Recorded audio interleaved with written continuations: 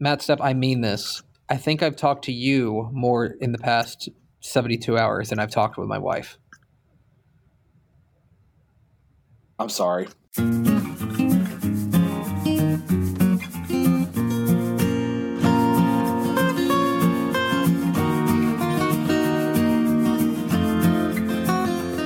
Tep and Stepp, your premium Texas high school football podcast from your friends, your amigos, your Texas high school football first responders. Your hombres.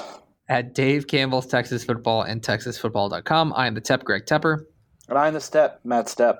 Thank you for being a Dave Campbell's Texas Football Insider. And I'm presuming you have already listened to the other 3 episodes of Tep and Stepp that we've put out.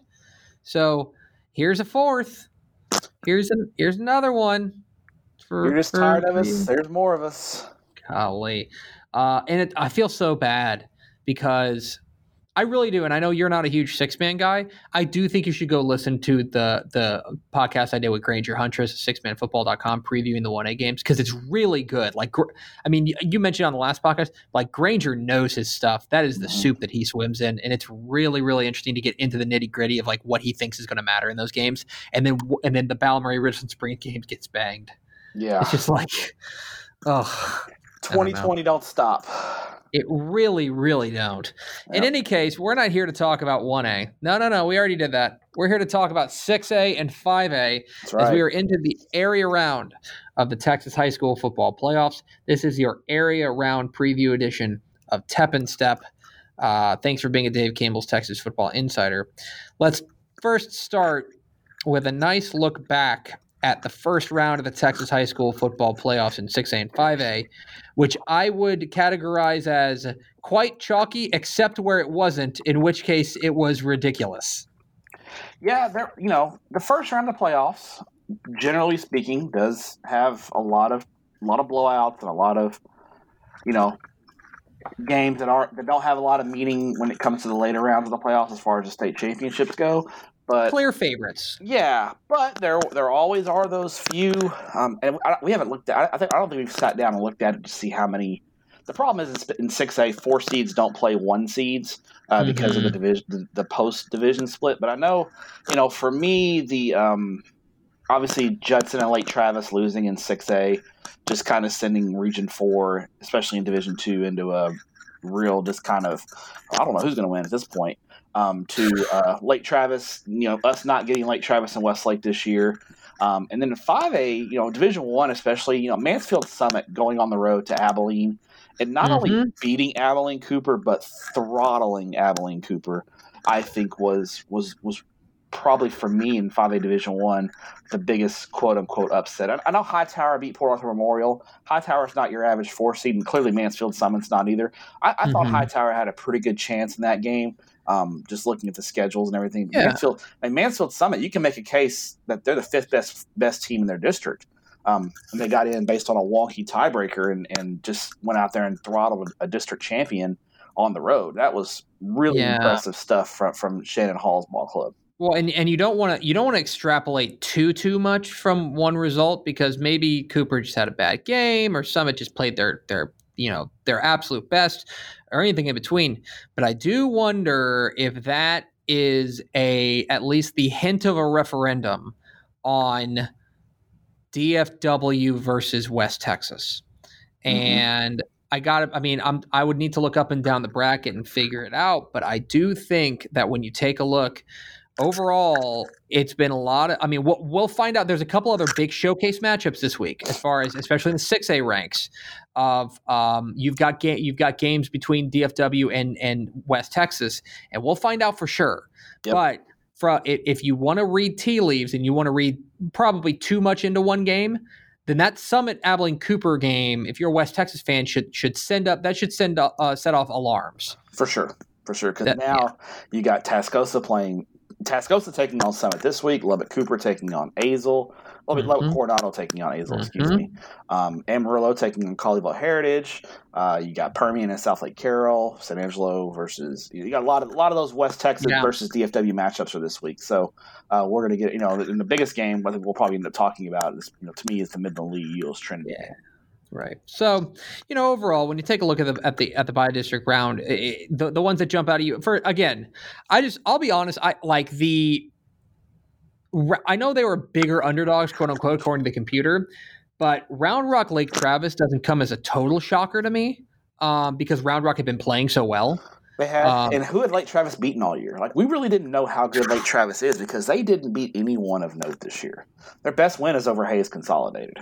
Yeah, I mean that's the thing, is that we'll never know how good that team was. And now, but the one that got me was on Saturday when suddenly is David Hinojosa at the San Antonio. He's still at the San Antonio Express News, right? Yes. Right? Yeah.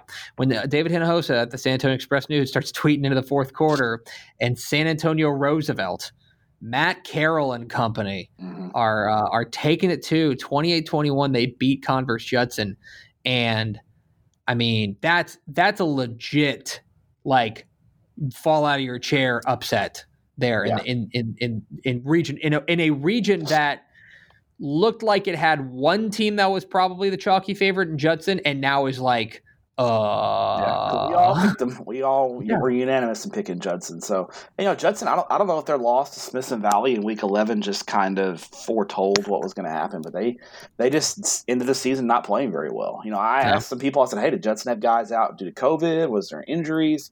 No, they just didn't play well. So, credit to the Rough Riders. Credit to the Rough Riders. Great defensive effort. I mean, really, really impressive from San Antonio Roosevelt. So they're through to the area round. Okay. Speaking of the area round, let's go there. It's time for our draft. We're going to go back and forth. This is your first time with Tep and Stepp. Welcome. This is our game draft. We go back and forth selecting games that we are most interested in this week. Any of the 64 6A and 5A games is on the board. Who gets to play on Christmas? Let's find out. Yeah. Who gets to practice? I don't think anybody practice on Christmas Day, but Christmas week. Christmas week. We will find out this week. And so we will go back and forth. We had a coin flip before the show. Stepp won the coin flip, so he gets to pick 1-1 in the area round draft. Stepp, where are you going? It's a hell of a week in Houston this week, so I'm going straight to Houston, 6 o'clock Friday night at Legacy Stadium in Katy, as the Cy-Fair Bobcats at 10-1 take on the Katy Tompkins Falcons at 9-0. In a really, really intriguing area round playoff game in Division I, Region 3. And we talked about it. We thought this is when their games really start to heat up in this region. We got some great games. North Shore's playing Pearland Dawson this week. Atascocita's playing Pearland. Got some really good matchups, and to me, this is the best one. Cy-Fair last week, he lost that game against Bridgeland in the season finale. Came out last week, dominated Houston Westside 47-7. LJ Johnson, 154 yards, 2 touchdowns, only played the first half. I thought it was interesting that the Bobcats busted out the passing game in this game. Carter Cravens throws 4 touchdown passes in the ball game to, I think, hopefully. What is this sorcery, Jeff Miller? Yeah, and I think this is one of those deals where they're showing Tompkins, hey, we can throw the ball. If you put 9 guys in the box and try to slow down our running game, we will go over the top on you. That's one of those shots across the bow kind of things where Cy-Fair is showing them that, hey, don't be so quick to load the box, because if you do, we're going to go over the top on you. So about what you expect from Cy-Fair against an overmatched first-round opponent for sure. Tompkins, Fort Bend Travis, a little bit stronger opponent than what Cy-Fair faced last week. And Travis, in Fort Bend Travis, it's a solid team there, but Tompkins dominates them 42-10. Really has no trouble there. Jalen Milrow throws a couple of touchdown passes, but I think this is a team that relies more on the running game. Milrow, the Alabama commit, gets the headlines, but their 1-2 punch of Marquise Shoulders and Sherman Smith are really what makes this Tompkins offense go. And as the season has progressed, when I saw Tompkins in week 2 against Clear Springs, I don't think they had found that offensive identity yet. They were still kind of struggling and trying to figure that out. The defense was already playing great, and they've played great all year. But I think as the season's wore on, I think Tompkins has found that identity, and it centers around their running game and their offensive line. So what I expect in this ball game is a low-scoring defensive struggle. These are 2 good defenses, 2 teams who like to run the ball. I think points are going to be at a premium here. It's going to be a field position kind of game and those types of things. I think in the end, Milrow's the difference, though. I think Tompkins has that one ace up the sleeve that Cy-Fair does not have, in Jalen Milroe, and I think when it comes to the fourth quarter and winning time, he's going to make some plays. It could be with his arm, it could be with his legs, but he's going to make a couple of plays in the end and lead Tompkins to what I think is going to be a very close victory. Yeah, it's going to be a game dictated. I say this a lot, but it's a game dictated by pace. You know what I mean? Like Cy-Fair, we know how they want to play. Like we know that they want to grind you out. We know the running game is really solid for them. Tompkins is a little bit more explosive. You know, Tompkins wants to hit some plays. And yeah, I'm glad you mentioned the running game. I think people look at Jalen Milroe and they say, okay, well, they're just, you know, they're an air raid, and they're not. They are fundamentally like a power spread. You know what I mean? Like they are. They run the ball a lot out of that formation, but they got the guy, and he's the guy. Now, I do think it's interesting because I think that actually the Tompkins offense and the Bridgeland offense probably compare a little bit. Tompkins probably runs the ball a little bit more than Bridgeland does, but I mean it's pretty. They're pretty. I'd be comfortable putting them in the same bucket. And what has Cy-Fair learned from that? Like, because they got beat up a little bit by Bridgeland offensively. For sure. Yeah. And if they and I also think that Tompkins probably has as good, maybe slightly better of a defense than Bridgeland. At which point that would give them the edge. So a lot of this comes down to the adjustments that Cy-Fair has made since that game.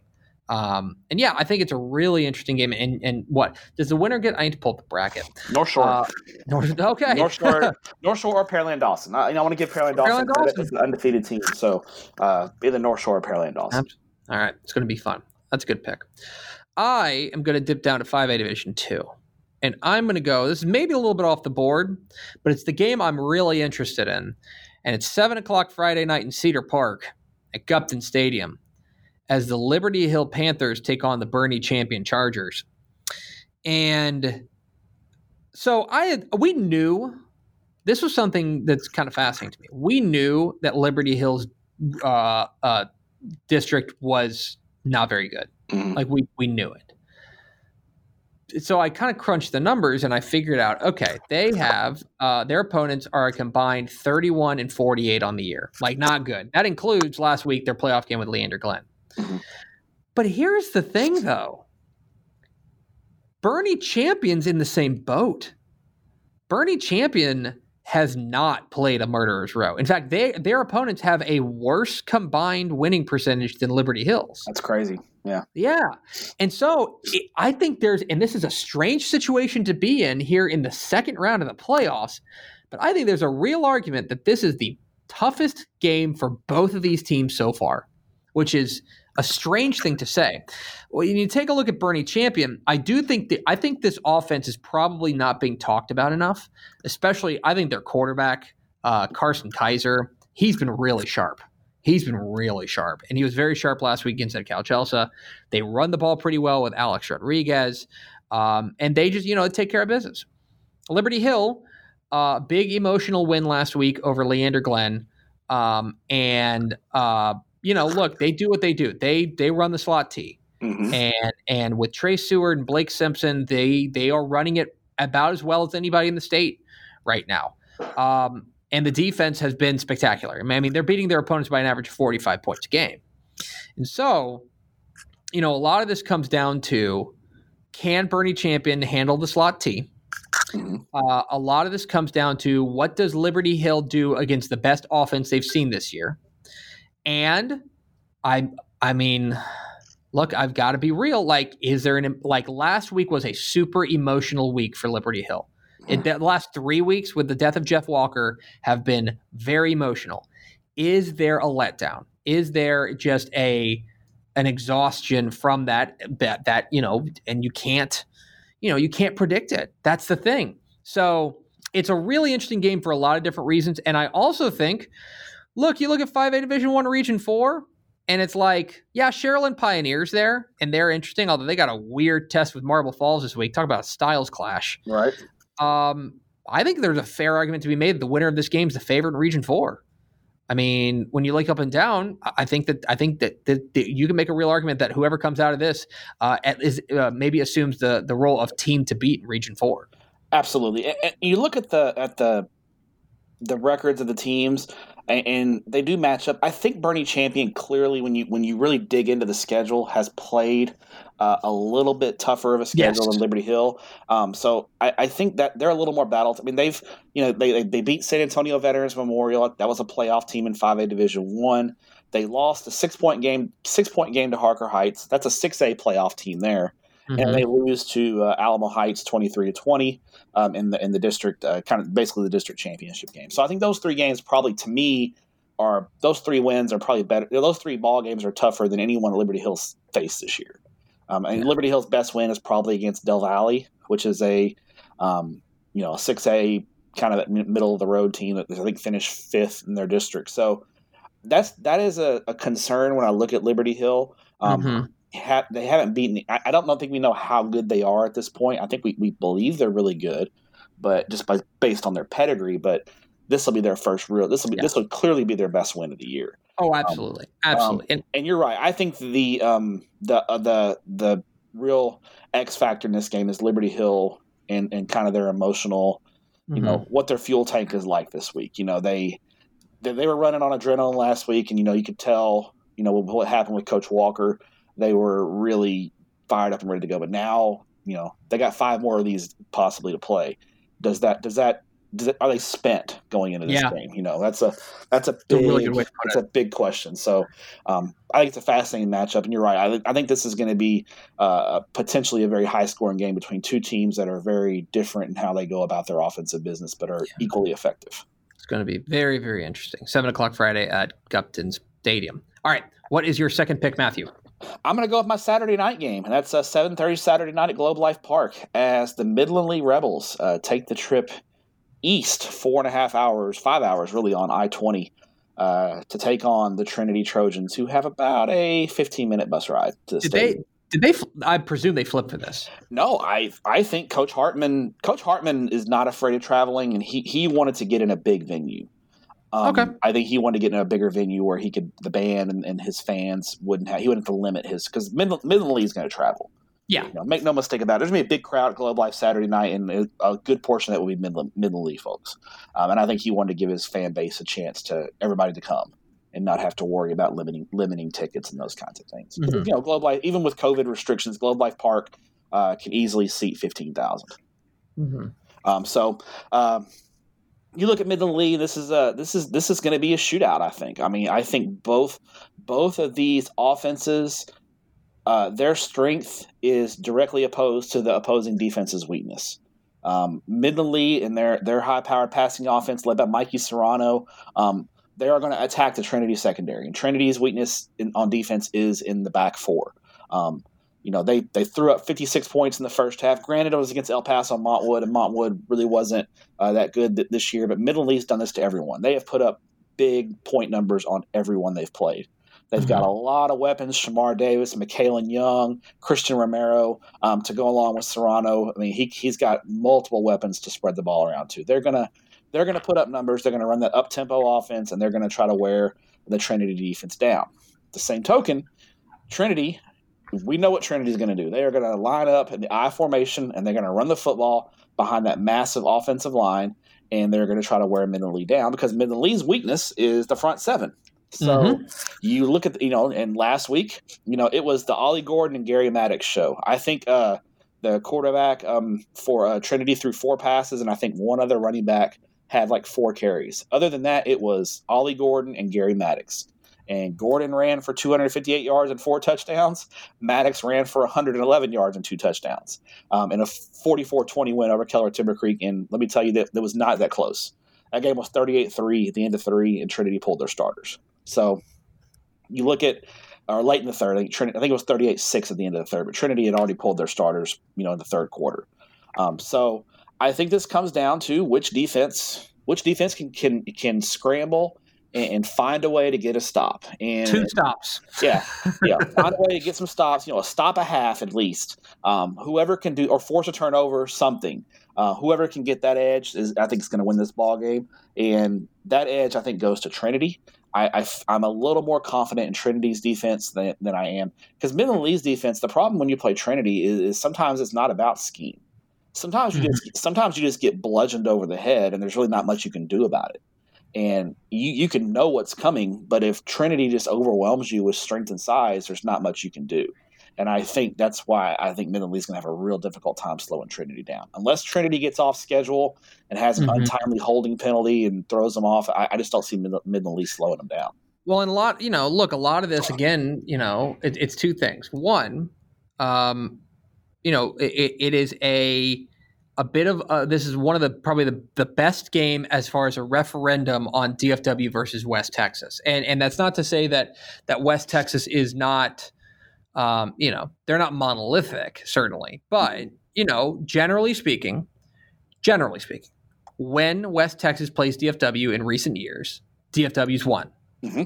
And one of the reasons that they have won, I think, is because these DFW teams, I think, in my opinion, have superior depth. I think that's a big part of it. I think they have depth, and I wonder, is Midland Lee going to wear down in the fourth quarter? That's what Midland Lee does, or I'm sorry, what Euless Trinity does. They wear teams down. Like, if you take a look at who Midland Lee has lost to in recent years, right? They lost to like South Lake Carroll last year, where they've got, they were just basically, I mean, I don't want to say they were outskilled, but like they had Quinn Ewers. You know what I mean? It's like Quinn Ewers he's going to do what Quinn Ewers do. It's not that. What's interesting is that Midland Lee traditionally is not a team that's bad in the fronts. You know what I mean? They generally have some beef, but this year, you're right that the front seven has been a bit of an issue with them. I mean, you saw it in their loss to Odessa Permian. Permian had plenty of time to throw. They were able to run the ball whenever they wanted and stuff like that.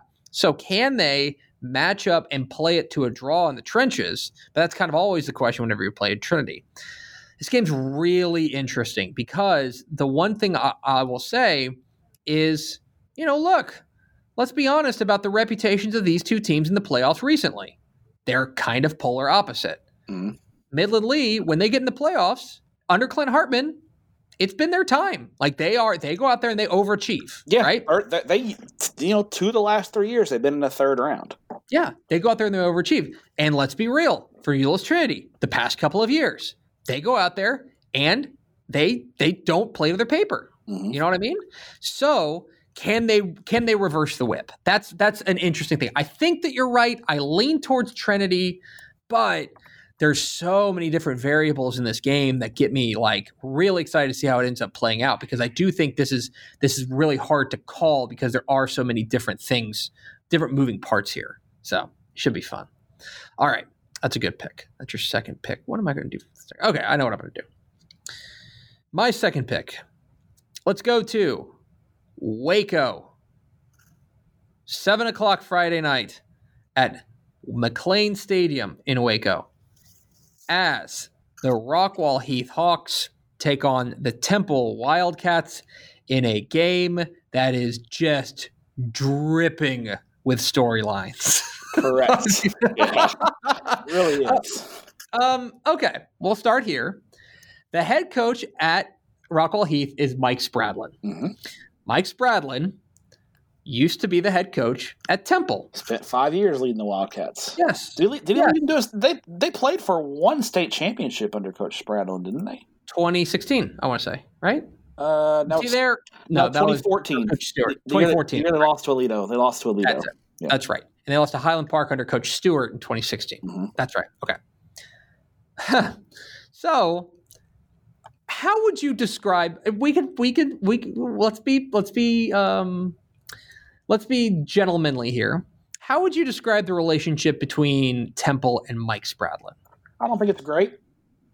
I think it's a little icy. Yeah, Spradlin at the time, he didn't leave Temple under what we would consider bad terms, but I think when he left Temple to take the AD job at Magnolia, I think there were at least the folks in Temple. Now you can, this is taking their word against, potentially Coach mm-hmm. Spradlin's word, but they were kind of under the impression that Coach Spradlin told them that he was never going to coach, be a head coach again, that he was leaving. He was going to go to Magnolia and be the athletic director of Magnolia ISD, which has 2 high schools, and that his coaching days were done. Mm-hmm. And then he pops up a couple of years later and takes the Rockwall Heath job. Right. I think Temple and people in Temple are like, I think they're a little bent out of shape about it. They're a little slighted. I think they're like, they feel a little slight because they're very proud of their program at Temple. Yes. Temple's a proud place. You don't leave Temple to go other places. Yeah. That's Temple's a destination. Correct. So there's some weirdness there for sure, I think. And so now they play in Waco, and Mike Spradlin's bringing with him an offense. Mm-hmm. And it's got a flamethrower offense. A hellacious offense. Okay. Zach Evans, the running back, not that Zach Evans. It's funny. It's weird, isn't it? You got two Zach Evans in the Metroplex. But he has been fabulous. Their quarterback, Josh Hoover, who we knew was going to be good, is good. I mean, their offense is lighting teams up. Temple is a year ahead of schedule. They are not supposed to be here yet. They are a team that is supposed to be ready in 2021. You know what I mean? This was a team that I think is going to be ready in 2021. A lot of their key guys are juniors. Mm-hmm. A lot of their key guys are juniors, but yet the moment has not been too big for them. The moment has been, right in their wheelhouse. Umberto Arizmendi is a really nice quarterback. And to me, the thing that Temple does and is kind of, whenever Temple's great, it's because they have a great defense, and they have a great defense. Yes, they've got some I saw Temple in the season opener. Haven't seen them since then, but just what I saw in the season opener really impressed me. They got some dudes. They fly around. These are two young teams because Heath is pretty young as well, especially offensive side of the ball. I really like this Temple ball club. They've got that edge about them, and even though they're a year early, they're playing like a veteran ball club. I mean, at this point, all those sophomores they're playing, those guys are all juniors at this point. Yeah. They've all played 10, 11 games already, so they got that veteran experience now, and that's going to be a fascinating matchup because that Rockwall Heath offense with Josh Hoover, Jay Fair, Zach Evans, that's a high flying offense, and that matchup with the Temple defense against the Rockwall Heath offense, I think is going to be a really fun individual matchup to watch. You're absolutely right, because I think if you were to rank the units in this game, and this is where I'm going with this, if you were to rank the units in this game, I think it's fair to say in some order, Rockwall Heath offense, Temple defense, 1A, 1B, right? Next would come the Temple offense. Next come the Temple offense. Mm-hmm. Then there would be probably a sizable gap. Yeah. And then you'd get to the Heath defense, which is their second best unit. Yeah. It's putting it nice. It's facts though. It's not opinions. It's facts. I know. It's facts. And so it's gonna that is where I think Temple has the edge. Is if there's one team I trust to get off the field, it's Temple. Mm-hmm. Heath's defense has left something to be desired. So unless they can come up and maybe maybe a lot of this comes down to rattling a young offense, right? Rattling guys, getting in Umberto Arizmendi's grill and making him start questioning himself. But I also think that the Temple offense against the Heath defense is a very favorable matchup for the Wildcats, which is why I think they're probably your favorite here. I would agree. Yeah. Okay, that's 2. What is your third and final pick, Matthew? I'm going to stay in the Metroplex with a 5A Division II game. I'm going to go to Kincaid Stadium Friday night, 7:30, as the South Oak Cliff Golden Bears take on the Frisco Raccoons for the third consecutive year in the area around playoffs, and it's the rubber match. These two teams have split the last 2 meetings. Sauk won the meeting in 2017. Frisco won last year in 2018. So we're going to break the tie this year, but this year the game's on Sauk's turf. These first 2 years the game was played at the Star, and this year Sauk said, "No, we're tired of going to the Star. Frisco, why don't you go ahead and come south and come to our neck of the woods and play at Kincaid Stadium on Friday night?" So Sauk gets the home game against Frisco, and the Golden Bears did not get a chance to play in the first round of the playoffs. They had their game against Arlington Seguin canceled due to COVID, and so Sauk earned the forfeit win. But one thing that I've noticed about Sauk this year is that the offense, which had a lot of struggles last year, is not seeing those same struggles this year. And I think part of it is the play of their young quarterback, Kevin Henry Jennings. They revamped their offensive system in the offseason, hired a new offensive coordinator, and I think Jennings is really starting to adapt and kind of feel comfortable in that offensive system, but it also helps to have two Division I running backs behind you, and Cam Davis and Mike Keavy and Titus. Davis is committed to San Diego State. Titus committed to Texas Southern. And then about Sock's defense. They've got D1 guys all over the place, 3 D1 commits. And Stanford commit Jimmy Wyrick, Arizona State commit Jaden Williams, and Boise State commit Jai Jones. The strength of the Sock defense, however, is in the back seven. That's where Sock really makes their money, is in the secondary and into the linebacker core. Their defensive line is not bad, but I'd say it's the third best unit on their defense. But that's a problem going against Frisco in that wing T offense. Frisco is going to line up, and they are going to run right at you. Curry Green and Sione Usma Harper, two excellent runners. Green's the quarterback and kind of pilots that offense. And even though Jeff Harbert and company have diversified the offense a little bit, they still make their money, and their bread and butter is the wing T offense. And they are going to line up, and they're going to run right at Sock, and they're going to dare Sock to stop them. And the key in this game is Sock has got to get lined up correctly, and they've got to be in the right places, and they've got to stay disciplined and play not necessarily assignment football, but they can't lose gap integrity because those counters and traps that Frisco is going to throw at them can really bust things open. The game changer for Frisco is Chase Lowry. He's their Arkansas commit, does it on both sides of the ball, had a couple of interceptions last week, returned one for a touchdown. He also ran for a score and had a touchdown reception. So he's they just blew away Royce City. That surprised me. I thought Frisco would beat Royce City. I did not think they would win that game 52-9. So even though I'm picking Sock in this game, barely, that Frisco win over Royce City gives me a little bit of pause. That's a pretty good Royce City team. So I'm leaning to Sock. I'm going to give them the edge, home field advantage, but I don't feel great about that pick. This is a really tight ball game. Yeah, this is a tight ball game. And one thing I think is going to be really interesting is does it matter that Sock didn't play last week? Sock advanced via forfeit because Arlington Seguin couldn't play. So, does that extra week, is it beneficial? Is it a plus? Is it a minus? Is it a net neutral? You know what I mean? That's something to keep in mind. For Frisco, yeah, I think that you're right. I think that Sock will have a decided speed advantage here, almost stark speed advantage. That's not to say Frisco's slow. Sock's just that fast. They got guys who can fly. And so can Frisco, especially on their defense, mitigate that speed?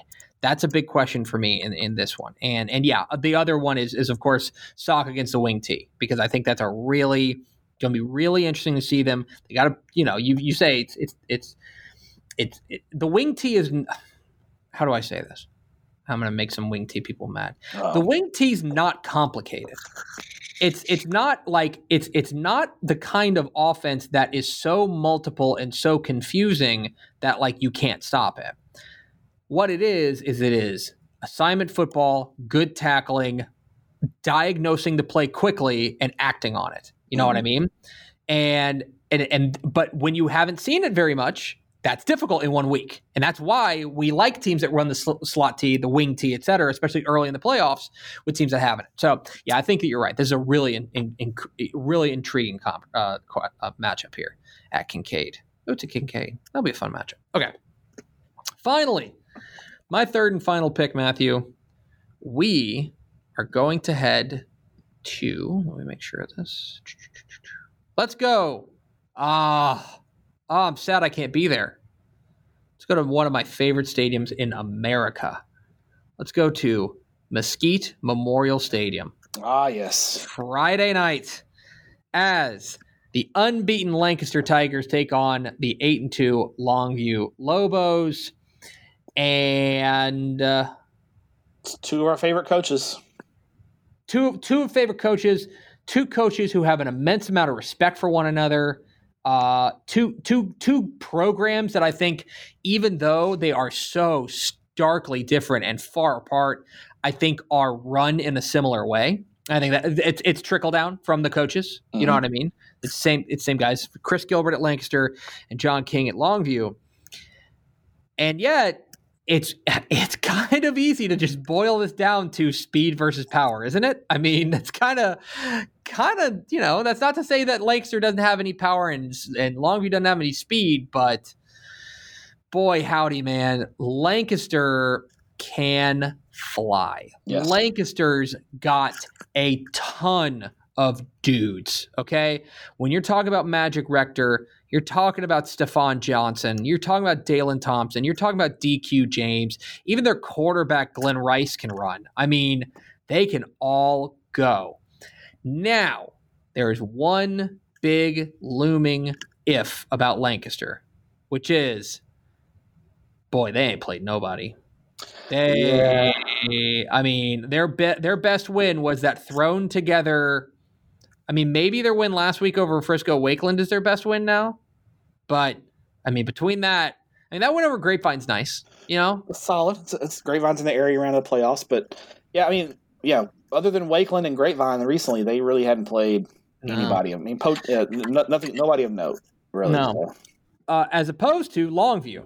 Because Longview's played everybody, man. Longview has run a gauntlet. And furthermore, Longview has a couple of games that have aged pretty well, okay? Like, yes, they got their breaks beat off by Temple in the opener. Mm-hmm. Well, we just got done talking about Temple. They're pretty good. I mean? Pretty good. They're pretty good. They go and they beat Tyler Legacy in non-district. It's a 6A team that's in the area round of the playoffs. Right? Yep. They beat Beaumont Westbrook in non-district. Well, that's an area round of the playoffs Beaumont Westbrook team on a neutral site, right? They lost to Highland Park, but that was a one-score game. Yeah, 5 points, right?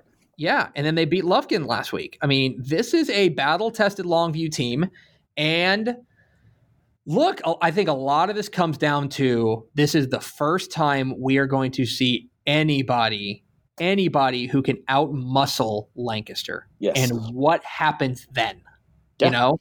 Because that's the big question. Because Lancaster's the faster team. Lancaster's got the better weaponry, right? I love Caden Meredith, what he does at Longview, but he is basically the skill guy that would start for Lancaster, and they'd platoon him with DQ James. You know what I mean?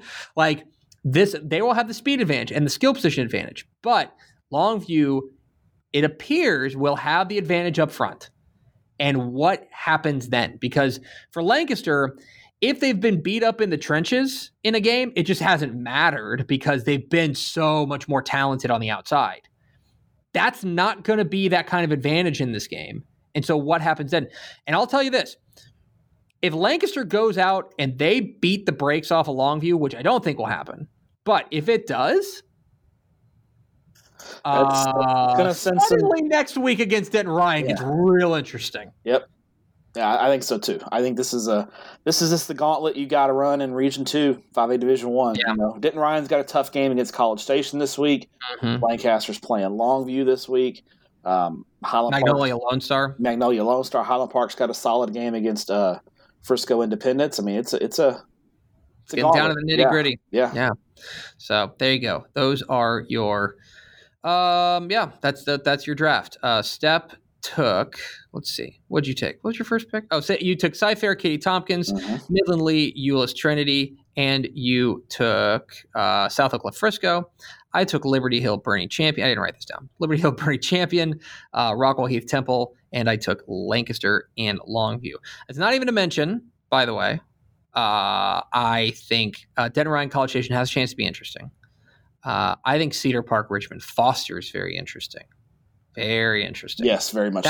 That's a perfect example of when we were talking about earlier last week on the podcast when we were talking about the differences between like that Region 3 is full of such high variance teams, and then there's one team that's just steady. It's like, well, here's a test to that, you know, because Richmond Foster is maybe the highest variance team in that region, no doubt. Yes. And when they play good, like when they play as well as they can, I mean this, they can win the state championship. Like, they're that good, they're that talented. But then sometimes they just straight up no show, and it'll be interesting to see that. But you know, it'll be. I'm super interested in Sharyland Pioneer and Marble Falls. You want to talk about two completely diametrically opposed offensive philosophies?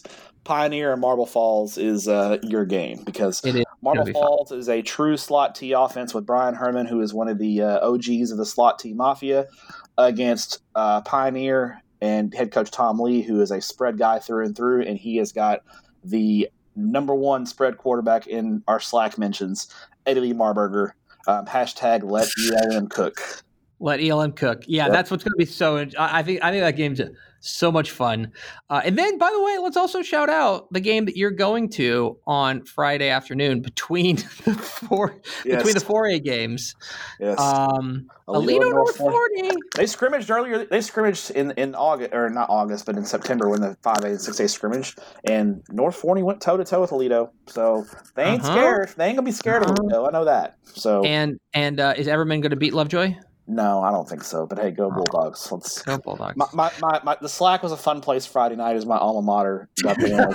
As the Everman Bulldogs are the last alma mater of the DCTF crew left standing, because Coppell lost and Lano sadly lost. And Maynard had a rough year. It was a rough year. Maynard had a rough year. Pleasanton missed the playoffs. No, Pleasanton got in. They got a 60. They got a 60 spot hung on them in the first round by LBJ. Okay. So bad.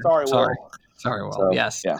So there you go. I guess I have nothing else to say. I'm so done talking to you, dude. Yeah, I think we've recorded like 3 hours worth of podcasts this week, and that's not even mentioning all the conversations we've had like off the air. So enjoy it, people. I know. Well, you know what's amazing? Next week we're only doing one of these things. Yeah, but until then, screw you. That's gonna do it for us. Thanks for being a Dave Campbell's Texas Football Insider. And Stepp, thanks for your courage. Thank you. I'll talk to you next week on Tep and Stepp.